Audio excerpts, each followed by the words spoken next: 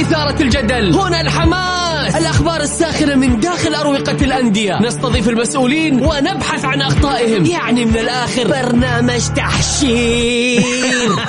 دقيقة تحشير ايه يا حبيبي؟ ما يحتاج كل هذا الأكشن، الوضع مختلف تماما. بناخذكم في جولة خفيفة نناقش فيها مواضيع الرياضة ببساطة، أخبار رياضية، حصريات، معلومات فنية وتكتيكية، ولقاءات مع لاعبين ونقاد ومسؤولين. معايا أنا بندر حلواني في الجولة.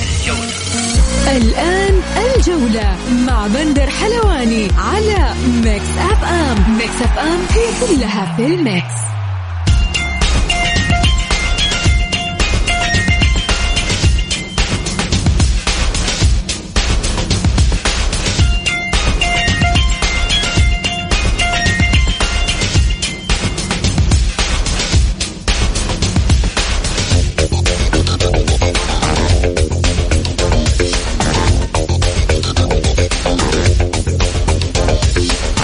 مساكم الله بالخير في حلقة جديدة من برنامجكم الجولة على أثير ميكس اف ام. يوميا بكون معكم أنا بندر حلواني من الأحد إلى الخميس من الساعة 6 وحتى 7 مساء. بكل تأكيد اليوم حديثنا راح يتكلم عن الرقابة على المنشطات التي أعلنت عن إيقاف فهد المولد داخليا وخارجيا لمدة عام ونصف. أيضا الحديث عن أسعار تذاكر نهائي كأس الملك يوم الخميس في ملعب الجوهرة بين الهلال والفيحاء.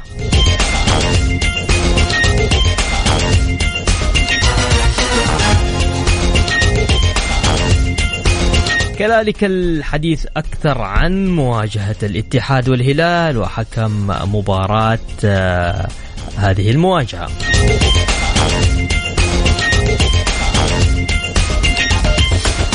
ضيوفنا اليوم بكل تأكيد الإعلامي والزميل ماجد لامي، وأيضا الإعلامي القدير نجيب الجداوي.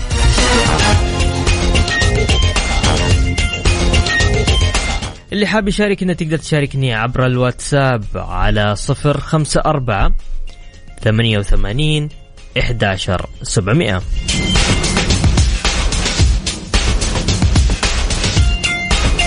جولة مع بندر حلواني على ميكس أف أم. ميكس أف أم هي كلها في الميكس.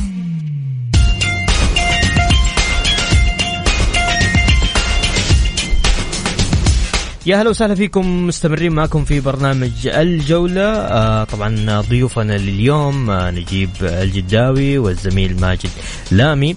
كل تأكيد اللي حاب يشاركني عبر الواتساب على 054 88 11 700. أصدرت اللجنة السعودية للرقابة على المنشطات مساء أمس قرارا بإيقاف لاعب نادي الاتحاد والمنتخب الوطني فهد المولد لمدة عام ونصف 18 شهر داخليا وخارجيا بعد ثبوت تعاطيه للمنشطات.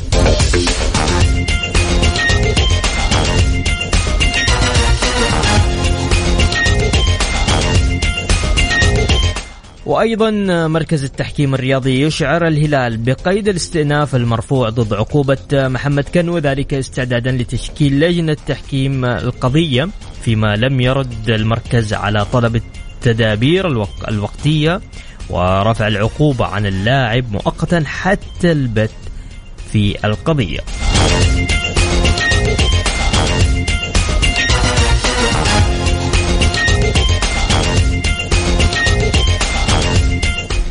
يا هلا وسهلا ماجد، يا هلا نجيب، كيف؟ هلا وسهلا. تمام، حياك الله. طبعا أخبارنا اليوم اللجنة السعودية للرقابة على المنشطات تعلن إيقاف فهد المولد لاعب الاتحاد داخليا وخارجيا لمدة عام ونصف العام بعد ثبوت استخدامه لمادة محظورة. المادة المحظورة طبعا يعني المواد المحظورة كثير، صحيح، في من خلال لجنة المنشطات. السؤال طبعا كيف الآن يرجع فهد ما بيقي في عقده شيء وخسر المنتخب، بكل تأكيد لاعب كبير لا تنسى فهد كان له دور من ضمن في تأهلنا لكأس العالم في روسيا، وأيضا من ضمن التصفيات اللي موجودة الآن. أنا ما بتكلم عن الاتحاد، أتكلم اليوم على لاعب منتخب. خسرنا فهد. والله الحادثة هذه الخسائر فيها كثير على مستوى اللاعب والمنتخب والنادي. اتكلم عن أمور شخصية للاعب نفسه، أرقام للاعب. اللاعب حيخسر تواجده في حال حقق فريقه الاتحاد الدوري أنه يكون عنصر في التتويج بالدوري إن حصل للاتحاد، أو أنه يلعب كمان يعطيله ريكورد أنه يلعب في كأس العالم. وهذه أعتقد أنه الهدف الأسمى لأي لاعب يمثل منتخبه في نهاية كأس العالم. فهذا على مستوى اللاعب. رجوع أعتقد الرحلة هذه ما هي سهلة، بس ما هي غريبة أيضا لفهد لأنه تكرر الإيقاف. وأعتقد أنه لازم كل الآراء السلبية حيرد عليها فهد بعودته بعد 18 شهر. أنا بندر أول شيء سعيد جدا بالتواجد معاك بعد نهاية شهر رمضان. كانت مشاركات جميلة في شهر رمضان، وسعيد جدا بالتواجد مع الأستاذ ماجد لأول مرة عبر أثير ميكس اف ام. بالعكس شرفون. فيما يخص فهد المولد، يعني ما في شك بأنه الجميع كان متفاجئ إنك تتعاقب للمرة الثانية، وما توقع قد صارت يعني في جميع الدول. يعني ما قد سمعنا بأنه لاعب يتعاقب مرتين منشطات في غضون سنة واحدة. تتكلم عن فهد رجع العام في ماي 2021 عاد للملاعب، ماي 2022 يرجع يتعاقب للمرة الثانية. ما في شك إنه فهد غلطان. فهد كان يعني من المفترض إنه كلاعب محترف يكون أكثر وعي، حتى وإن تم تناول هذه المادة عن طريق الخطأ. كما أمس طلع وكيل أعماله وقال بأنه اللاعب كان مريض وتعاطى لهذه المادة يعني للعلاج. صحيح. حتى وإن كانت العلاج، أنت كلاعب محترف يجب أن تعرف الطرق القانونية والطرق السليمة عشان ما تقع في خطأ مثل هذا. فهد اليوم يدفع ضريبة أنا أقدر أقول الجهل باللوائح والقوانين. فهد اليوم ضيع مشاركة مهمة كلاعب محترف، دائما ما يبحث عن إنجازات فردية أولا ثم جماعية. مشاركته في كأس العالم المرة الثانية هذا ريكورد مهم لأي لاعب. كل لاعب سعودي لاعب دولي يبحث إنه يشارك في بطولة مهمة كبطولة كأس العالم. اثنين، فهد اليوم قيمته السوقية راح تنزل بشكل كبير جدا، على الرغم من أنه هو لاعب صغير لا زال 27 سنة، إيقافه سنة ونص. هذا يعني بأنه فهد راح يرجع مجددا للملاعب، والكل متوقع أنه يرجع. ايوه بس راح يرجع، يعني راح يرجع لعمر 29. كنا نتكلم بندر قبل الهواء وقلنا أنه فهد حيرجع، ولكن ما حيرجع كفهد المولد اللاعب النجم الجماهيري النجم الكبير كيرجع. ولكن أنا شخصيا أتوقع أنه رجعته كانت راح تكون رجعة لاعب عادي يلعب في أندية المنتصف. ما راح يرجع فهد المولد اللاعب المهم، اللاعب الجماهيري، اللاعب اللي يعتمد عليه الفريق. اليوم مش يحتاج اللاعب عشان يعني لازم يعرف إنه اللاعب حياته مختلفة عن حياة الناس العاديين، من ناحية ذهابه للمطاعم، اختياره للأكل، حتى العزايم، حتى الحاجات هذه لازم يكون حريص جدا. كيف الوعي ممكن يكون للاعب؟ هل هذه مسؤولية النادي أم مسؤولية الأصحاب أم مسؤوليته هو نفسه يتحمل مسؤولية نفسه؟ يعني حرام صراحة حاجة زي كده ماجد. طيب هي في المقام الأول لازم نسميه مو فقط لاعب كرة قدم، نسميه رياضي. كون رياضي محترف، أسلوب الحياة لازم يكون مختلف، تنظيم النوم والأكل، مصادر الأكل، الخروجات، القيود عالية جدا على الرياضي. ليش؟ لأن كل الأمور هذه تنظم على أساس أنه عمره أو مسيرته الرياضية تمتد لسنوات أو أكثر. ممكن الموهبة بالمحافظة فقط على التمارين تستمر 5 6 7 سنوات، لكن في تحدي آخر مع التقدم بالسن. كل مرحلة تستدعي تحضيرات معينة، منها طبية من مهنية. بالمقام الأول أنا أشوف أنه إذا كان اللاعب ثقافته الرياضية لازم يحدثها بشكل مستمر، وأيضا يحتاج المساعدة من وكيل أعمال محترف. يراقب هذه الأمور، يسوي له الترتيبات هذه، ما يغير كثير من الكادر الطبي عشان يكون ما يسوي حاجات مجهولة بالنسبة له. المطاعم، الأمور العامة، أنت تختلف في طبيعة أكلك وشربك عن باقي الناس، فهذه رفاهية لها ضريبة أكيد، بس الريورد فيها كمان المكافأة عالية جدا. طيب أبندر بس عندي مداخلة. أنا يعني أختلف يعني بشكل جزئي مع الأخ ماجد. اللاعب هو من يتحمل يعني ما يتحمل كل شيء. اللاعب اليوم لاعب محترف، ما وصلت انت الى مستوى انك تكون لاعب محترف الا انت تكون مسؤول بشكل كامل عن نفسك. كثير من اللاعبين ترى ما عندهم وكلاء اعمال. الفيفا اللي هو الاتحاد الدولي لكرة القدم الغى موضوع وكالة الاعمال. اليوم الوكلاء اللي كانوا أول وكلاء صاروا وسطاء، مجرد ينهي صفقة بين اللاعب والنادي وتنتهي هنا مهمته. فاللاعب هو المسؤول. اللاعب يجب أن يتبع نظام غذائي معين زي ما تفضل أخوي ماجد، يكون في قيود واسعة على هذا اللاعب. الأندية أيضا احنا هنا في السعودية شوية في موضوع الاحتراف يعني متأخرين بشكل كبير جدا. الأندية على عاتقها الشيء الكبير فيما يخص بالتثقيف والتوعية للاعبين. أقلها يا بندر إنهم يجيبوا أحد من اللجنة السعودية للألقاب والنشاطات يلقي محاضرات في بداية كل موسم، إيش المواد المحظورة، إيش في بعض الأندية تسويها، في بعض الأندية تسويها، ولكن في بعض الأندية متجاهلة، وفي بعض اللاعبين كمان متجاهلين بشكل كبير جدا ويعيشون حياة فوضوية. وللأمانة بنشوفهم، وآخرين لا، في لاعبين جدا محافظين. وأتمنى أنه يكون اللاعب المحترف، يعني إحنا في لاعبين محترفين كثير في الأندية، برازيليين، يعني اللاعبين المحترفين اللي يجون من الخارج ترى بندر يتبعون أنظمة غذائية معينة. أتمنى من اللاعبين يحذون حذوهم ويستفيدون منهم بحكم أنهم يعني معهم في الفريق. تتوقع عودة فهد المولد بعد الإيقاف يرجع للاتحاد؟ أيوة لا ماجد، أنا أشوف الأقرب للاتحاد. الأقرب إنه يرجع للاتحاد. الأقرب للاتحاد. الاتحاد أعتقد إنه له مواقف كثير مع اللاعبين. أعتقد اللاعب حيلقى من إدارة في المرحلة الحالية حيلقى من إدارة الاتحاد وجمهور الاتحاد الدعم النفسي اللازم تهيئة اللاعب، أكيد حيوقفوا معاه. أتوقع أنه عودة الاتحاد ترتبط بفهد أكثر في موضوع التنازلات المادية، أعتقد بشكل أكثر، لأنه ما حيقدر يأخذ عرض كنجم من الصف الأول كما هو اليوم.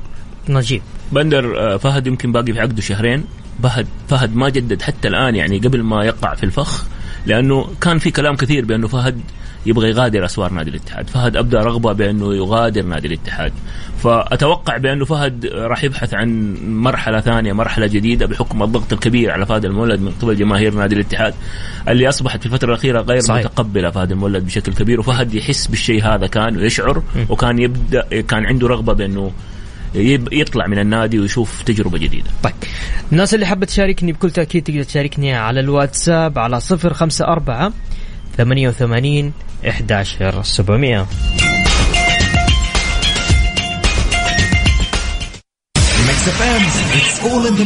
جولة مع بندر حلواني على ميكس أف أم. ميكس أف أم هي كلها في الميكس. يا هلا وسهلا فيكم، مكملين معكم في برنامج الجولة. بكل تأكيد ضيوف اليوم ماجد لامي ونجيب جداوي. الناس اللي حابة تشاركنا بكل تأكيد تقدر تشاركني على 054 88 11 700. هاشم حريري اتحادي مكة يقول إن شاء الله الاثنين القادم كلاسيكو الكبار لحسم الدوري وتكرار إنجاز الجار الراقي قبل 6 مواسم بإذن الله. الدوري العميد في الجوهرة، وننتظر المتعة الفنية في كلاسيكو المملكة، وتوقع كأس الملك هلالي بالخبرة.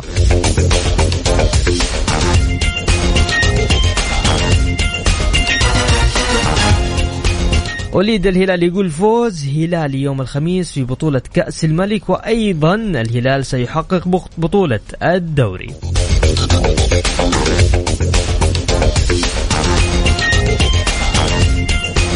طيب أيمن يقول سؤالي للغالي ماجد، هل الشباب يحتاج تغيير كبير في الفريق أو فقط بعض الإضافات لتقوية الفريق؟ وهل يؤيد استمرار ساموتكا أو جلب مدرب كبير؟ مساء الخير بندر. من مصادر الخاصة لاعبين الهلال خارج الملعب وفي العزائم الجماعية. اوكي انت ايش قاعد تقول؟ ويرفضون شرب الشاي وتناول اي وجبة اعداد النجاح. اللاعب المحترف هو المسؤول الاول عن نفسه، غير كذا ابو رولا. طيب تحياتي لك يا ابو رولا. يعني تتكلم انه المفترض انه جاهزية اللاعبين تكون افضل قبل المباريات. طيب سؤال ايضا للاخ ماجد، ماذا تتوقع من عمل الادارة الشبابية الموسم القادم؟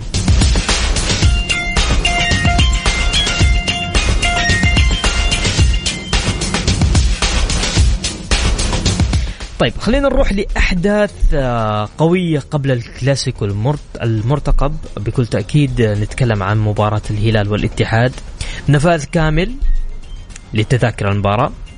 نجي نتكلم عن تأجيل اللقاء أكثر من 11 يوم. تتكلم عن تغيير الحكام، وهذا الشيء اللي أنا أبغى أتكلم معكم فيه. يعني تم تعيين الحكم أجنبي، بعدين قالوا تغير الحكم الأجنبي، صار عندنا الحكم المحلي اللي هو أحمد الرميخاني لقيادة مباراة الأهلي وأبها يوم الأحد. حيكون بدلا من محمد الهويش، لأنه كان محمد الهويش هو المفترض أنه هو يحكم مباراة الأهلي وأبها. كيف يعني العالم؟ شوف هم الأجنبي اللي كانوا حاطينه، الهلاليين كانوا ساكتين، اتحادين لا ما نبغى وما نبغى ومدري. جاء قال لك خلاص اوكي احنا بنغير الحكم محلي، راح وطلعوا بيانات اللي كانت على الاتحاد. فاكر البيان اللي قبل 6 شهور الاتحاد طلع؟ خلينا نقرأ بس. يقول لك يوضح مجلس إدارة نادي الاتحاد برئاسة المار الحائلي بأنه التزم بموقفه الداعم للحكم المحلي طيلة الفترة الماضية، ولم يتوجب مع كل المطالبات باستقطاب حكم أجنبي لإدارة لقاءات الفريق، إلا أن ما تعرض له الفريق من أخطاء تحكيمية أخرجت جميع اللاعبين من جو المباراة أثناء سيرها، وعليه فقد قرر مجلس الإدارة طلب حكام أجانب لجميع مباريات الفريق المقبلة من أجل تجنيب الفريق الضغوطات والأخطاء التي ترتكب ضده وتؤثر على مسيرته في المنافسة، كما سيقوم بمخاطبة الجهات المختصة بشأن ما بدر من الحكام. يعني المهم الحين هذا البيان طلع قبل 6 شهور، وإنه قال لك لا احنا كنا مؤيدين الحكم السعودي، لكن الآن لا، جابوا حكم الأجنبي. دحين أنا اليوم أنا قاعد أقول لك اللي قاعد يصير مضبوط. أوكي يعني مستقعد؟ لا والله ما مستقعد، لا بالعكس أنا قاعد أطرح وجهة نظر الاثنين. فاليوم جماهير الهلال أقسم بالله من يوم ما أعلن الهلال اللي قالوا إنه في حكم محلي، لا زعلت جماهير الهلال، تقول لك ليش وكيف وأنتوا كنتوا تطالبوا وأنتوا مدري مع مين الحق. بصراحة ماجد، تدخل اليوم الأندية في اختيار الحكام أو إبداء رأيها في موضوع الحكم، أعتقد هذا بيدي دلالة على نقول ضعف عمل لجنة التحكيم، سيفي الحكام المطروح. يعني إلين وصل الحوار إيش معنى مباراة الهلال في كاس الملك بحكم جودة أعلى إلى آخره، متناسين إنه أهمية إنه كاس ملك كنهائي كاس ملك بيمثل مباراة بحضور جماهيري إلى آخره. تدخل الأندية في هذا القرار يعني غريب، ما هو جديد، تكرر كثير. أو إذا كان اليوم هو على نظام إنه أنا بتحمل وبدفع كنادي إنه ما أبغى الحكم هذا برضو أسلوب جديد. طيب يقول لك جودة الحكم كانت مش بنفس جودة الحكام الأجانب اللي جو الدوري، فاهم علي؟ وبرضو يعني عندهم وجهة نظر إنه هذا الحكم اللي راح يحكم مباراة الهلال والاتحاد ما يرتقي في مباراة مثل مباراة الهلال والاتحاد. كيف تشوف أنت نجيب؟ إيش رأيك في الشيء اللي صاير يعني اليوم؟ أنا بتفق بأنه أول شيء يعني الضغط هذا يعكس بشكل كبير جدا على ضعف لجان التحكيم عندنا في الدوري. ثانيا بندر من حق الاتحاد إنه يشوف المناسب له كفريق يبحث عن حسم اللقب. الاتحاد هو اللي بيدفع الفلوس في الأول والأخير. يطالب اللجنة بتوفير حكام بما تراها إدارة النادي مناسبة. يعني من حق النادي، أنا اللي أعرفه، من حق النادي حتى يطلب مثلا حكام من أي دولة يبغاهم، بس أحيانا الضغوطات اللي تكون في الاتحادات الأوروبية على سبيل المثال يعني تحيل في أمام أنهم يقدروا يجيبوا مثلا حكام من أوروبا، لأنه تعرف الفترة الحالية فترة نهاية موسم في جميع الدول الأوروبية، فالمتوفر هو مثلا من الاتحادات اللاتينية، سواء كانت البرازيلية أو من الأرجواي من الأرجنتين. ولو تلاحظ أنت في الفترة الأخيرة في حكام كثير كان جو حكموا الدوري عندنا من أمريكا اللاتينية. فأنا مع إنه إدارة الاتحاد تشوف إيش المناسب. حتى يا بندر لو أرادت إدارة الاتحاد إنها تستخدمها ككرت مثلا للضغط على الفريق الهلالي بالعودة إلى الحكم المحلي، وما أشوف عيب إنه مثلا إنه الاتحاد قبل 6 شهور أصدر بيان إنه يعني يكلف جميع طواقم أجنبية لإدارة مبارياته. بالعكس في الأخير اللي تغلب ويلعبوا. طيب يقول لك لو إنه الهلال هو اللي طالب حكم محلي كان قامت الدنيا وما قعدت. بندر خلينا بس أنا أقاطعك معليش. شوف اللغة العاطفة يجب أننا نحن نحطها على جنب. الجمهور عاطفي صحيح، وأنا أتفهم يعني ما يذهب إليه الجمهور، ولكن على المستوى خلينا أقول لك المهني، سواء في الأندية أو في الإعلام، إحنا يجب أننا ننظر للموضوع بشكل محايد. طيب أنت بندر لو كنت مثلا في إدارة نادي الهلال، من حقك إنك تشوف الشيء اللي أنت يعني اللي من مصلحتك، سواء إنك تبحث عن طاقم محلي أو إنك تجيب طاقم أجنبي. صحيح. يقول لك لو إنه الهلال هو اللي طلب حكم محلي قامت الدنيا وما قعدت، وقالوا ما يفوز إلا بالحكم المحلي. لك الله يا هلال، لكن بإذن الله الفوز للهلال حتى لو يجيبوا حكم ريبورت. تحياتي لك يا برولا. طيب أوكي، طيب ماشي. برولا مرة شاد حيله معنا. يقول جمهور الاتحاد لهم 3 أيام وهم يتكلمون، سنجد الهلال في ملعبنا ونأخذ الدوري على ظهرهم ونهزمهم هزيمة تاريخية. أنا بقول شيء واحد، لكم الكلام ولنا الأفعال. الوعد في موقعة الجوهرة وسترون العجب. الهلالي العاشق عاطف محمد الهلالي من الرياض. ومبروك للرابطة وجمهور الهلال بطولة كأس الملك 10 للزعيم الملكي العالمي صاحب 8 بطولات آسيوية من الملعب. حقك إيش تبغى كمان؟ تبغى تتضارب معه؟ مو بتضارب مع بندر. شوف الهلال فريق بطل، الهلال فريق بطل، والهلال يعني رقميا لا زالت على قولهم المنافسة في الملعب، بس الاتحاد أقرب. الاتحاد يعني في يده الموضوع، متى ما مثلا فاز في المباريات المتبقية حتى ولو خسر من الهلال راح يكون البطل. وانا اشوف الاتحاد هو الاقرب. انا عندي وجهة نظر مختلفة تكلمنا فيها انا وماجد. هذه وجهة نظري انا، واختلاف في وجهات النظر لا يفسد الودية قضية. بس كمان هو حلاوة الموضوع. صحيح. حلاوة كرة القدم في انجذاب الجماهير بلغة التحدي اللي ذكره كأحد مناصرين نادي الهلال. يعني هو ملح التنافس. صحيح. طالما كان بشكل منطقي وما في أي إساءة، ولا الهلال مؤهل إنه يكسب الدوري والكاس، مؤهل إنه يخسر الدوري والكاس، إنه يفوز الاتحاد، إنه يفوز الفيحة. احنا هنا على قولهم وايضا مؤهل يكسب الكاس طبعا اكيد، ولا هي جديده ولا هي اول مره ولا هي غير مستغربه. طيب تسمحوا لنا بس نطلع فاصل بسيط وراجعين مكملين معاكم مع نجيب جداوي وماجد لامي. للناس اللي حابه تشاركني على الواتساب على 0548811700. ما نسيت أسئلة الشباب، راجعين أيضا لنادي الشباب لكن بعد الفاصل.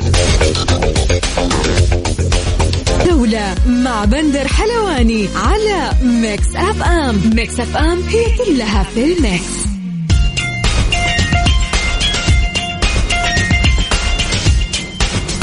يا هلا وسهلا فيكم، كملين معكم في برنامج الجولة. اليوم معايا ماجد لامي ومعايا نجيب الجداوي. كل الناس اللي حابة تشاركني على الواتساب على 0548811700.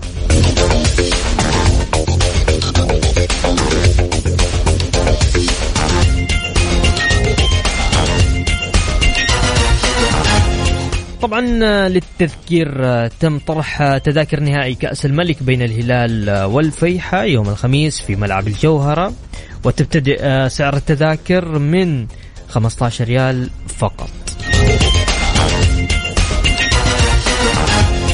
كان كالحجز عن طريق الموقع. طيب ماجد ونجيب، كيف شايفين أول حاجة مباراة كأس الملك القادمة؟ مباراة طبعا بكل تأكيد راح تكون جميلة بحضور سمو الأمير محمد بن سلمان.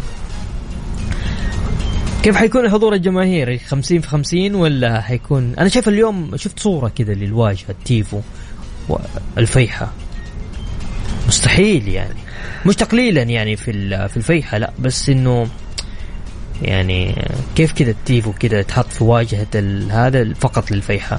هو المفترض يكون 50-50. صحيح. هو ما هو تقليل من الفيحة، بس بحكم أنه نشوف الحضور الجماهيري على مدار منافسات الدوري وكأس الملك للفيحة، وخصوصا أن مباراة خارج ملعب الفيحة بحكم أنه ملعب جدة. 50-50 ما أتوقع أنه جت الفكرة بتقسيم مدرجات على أساس الفريقين، بس أعتقد أنه زي ما تعودنا نهائيات كأس الملك لها جذب جماهيري كبير. الكل يحرص أنه يكون موجود في هذه المنافسة، لأنه تواكب أيضا أنه احتفاليات ولها جوانب أخرى جمالية. فما حنشوف بس في المدرج المناصرين الفيحة والهلال، حنشوف من النصر والاتحاد والأهلي والشباب وباقي الفرق الدوري اللي متواجدين هنا في مدينة جدة. طبعا بندر حيكون لقاء كبير بحضور سمو سيدي ولي العهد، اللي حضوره الحال وتشريف لنا كرياضيين وحضور صراحة مبهج للجميع. دعم كبير ولا محدود من القيادة الرشيدة للرياضة والرياضيين، وهذا الشيء صراحة نفخر ونفاخر فيه احنا، وهو سبب ما وصلنا إليه حتى الآن في الرياضة السعودية وفي كرة القدم تحديدا. فيما يخص بندر 50-50 توزيع المدرجات، توزيع أنا أشوفه منطقي في مباراة بحكم مباراة نهائي كأس الملك اللي دائما وعلى مدار التاريخ ما يكون فيها التوزيع بالمناصفة بين الفريقين، سواء كان فريق جماهيري أو فريق غير جماهيري. يعني في السنوات الأخيرة الماضية لعب الفيصلي والتعاون كانت 50-50، الاتحاد لعب مع التعاون كانت 50-50. طوال تاريخ المنافسة هذه بطولة كأس الملك دائما ما تكون النهايات 50-50. حتى المباراة المقبلة أنا شايف ما شاء الله يعني تذاكر تجاوزت 13,000 تذكرة مباعة على موقع مكاني.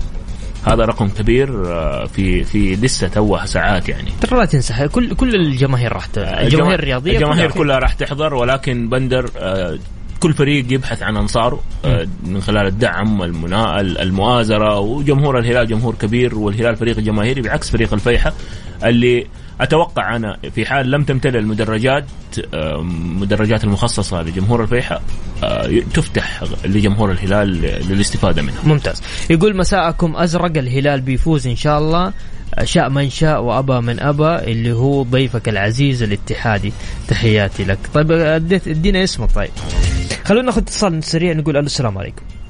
السلام عليكم. يا هلا وعليكم السلام. معك الحلوي يا حبيبي. يا هلا وسهلا، تفضل. يا هلا حبيبي، أنا والله بشارك بشكل سريع في موضوع فهد المولد. طيب بس ارفع صوتك شوية الله يسعدك. الآن كويس صوتي؟ اي تفضل.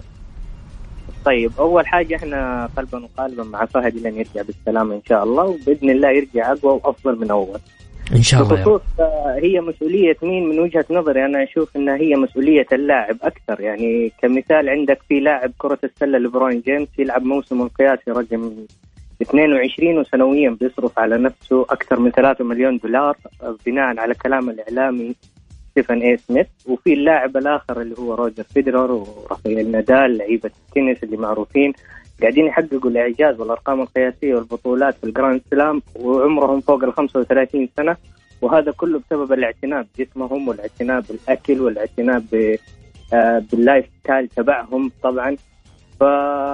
وفي لاعب آخر برضو اسمه توم برادي اللي هو لاعب كرة القدم الأمريكية، لاعب برضو بيلعب أكثر من 20 موسم وبيحقق أرقام قياسية. يعني هذه الفروقات بتوضح لك طريقة تفكير اللاعب، خصوصا اللاعب المحلي واللاعب اللي هو اللاعب المحترف اللي بنشوفهم في أكثر من رياضة مختلفة. أخيرا يعني آخر حدث بعد حدث كورونا اللي صار علينا، في أكثر من لاعب رفض ياخذ اللقاح بسبب إنه ما عنده معلومات كافية إنه اللقاح هذا إيش ممكن السايد افكت تبع اللقاح هذا على جسمه وكيف بيأثر عليه كأداء داخل الملعب. فهنا يوضح لك أكثر عقلية اللاعب في إنه يهتم بأسفه الأشياء الصغيرة اللي تخش جسمه وكيف ممكن تأثر عليها داخل الملعب. صحيح. فهذا الشيء اللي يفرق بين اللاعب المحلي واللاعب المحترف. طيب حلوي أنت تشجع؟ أنا اتحادي مثل ما قلت لك. اتحادي. أنا شاكر لك يا حلوي دخلتك معنا. شكرا حبيبي. يا هلا وسهلا. طيب الناس اللي حابة تشاركني على الواتساب على 0548811700. نطلع فاصل لأذان المغرب وراجعين مكملين معاكم في الجولة.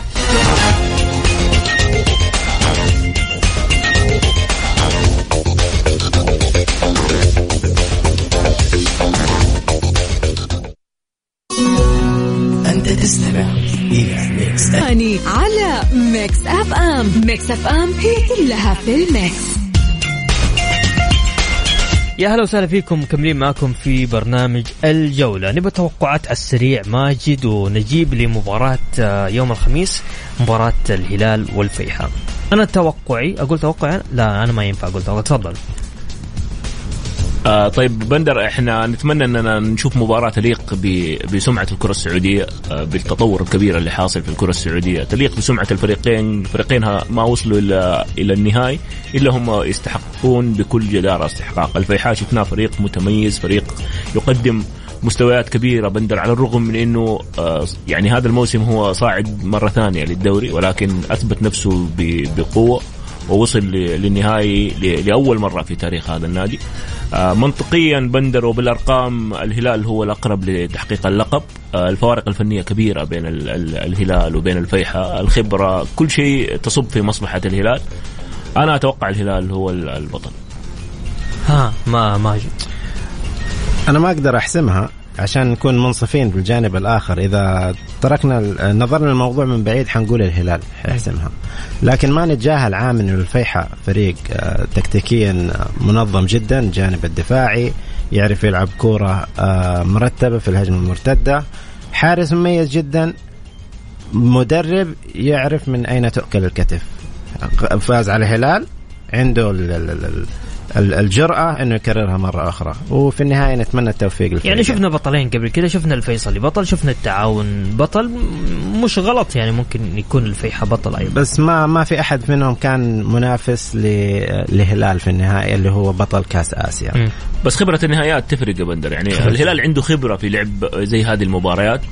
بندر الهلال خسر من الفيحاء في الدوري، ما أتوقع إنه الهلال راح يخسر مجددا. الفريقين كلهم يعرفوا بعض. الاتحاد طلع من الفيحاء، بالضبط طلع من الفيحاء وهو متصدر الدوري. شكرا ماجد، شكرا نجيب، شكرا أعزائي المستمعين. وصلت غدير فبكذا أنا لازم